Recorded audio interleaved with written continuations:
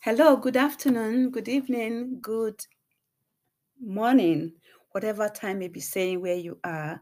You're welcome to my podcast once again. And today is Principles Part 2. Principles Part 2.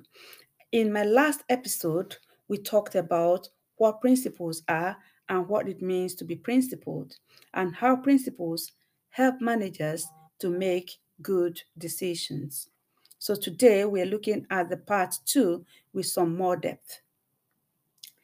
I would like to start by linking principles with expediency because it is possible to be torn between principles and expediency. Expediency means doing what is convenient rather than what is morally right. It is a case in which something is helpful or useful in a particular situation, but sometimes not morally acceptable. People in some particular professions, such as doctors or maybe pilots, will understand this better. The most useful thing about a principle versus expediency is that principles can always be sacrificed to expediency.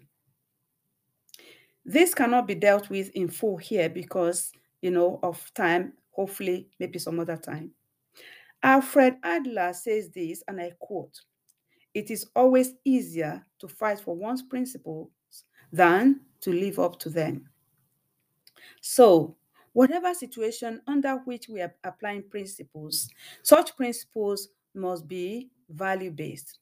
And we can talk of series of different principles, such as principle of subsidiary, reflect a principle, religious principles, sacrifice a principle, scientific principles, simple principles, sound principles, sustainable principles, undermine a principle, unifying principles, universal principles, uphold a principle, violate a principle applies, or apply a principle, basic principle, biblical principles, follow a principle, fundamental principle, guiding principle, moral principles, principle of respect, principle of separation, principle of sovereignty.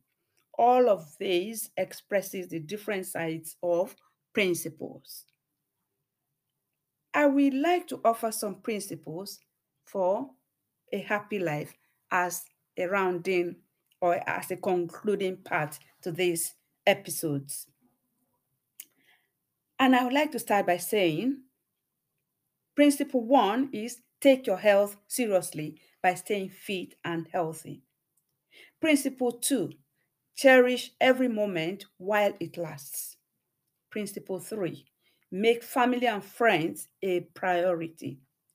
Principle four, do what you enjoy mostly and have that which you have passion for. Principle five, life is not about self alone, so be there for others. And number six is education is key, so always keep developing yourself. And in summary, I would like to say a principle is some kind of basic truth that helps you with your life.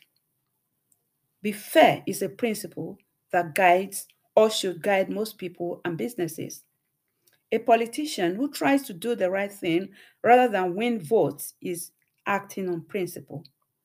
A person who has principles is a good, decent person.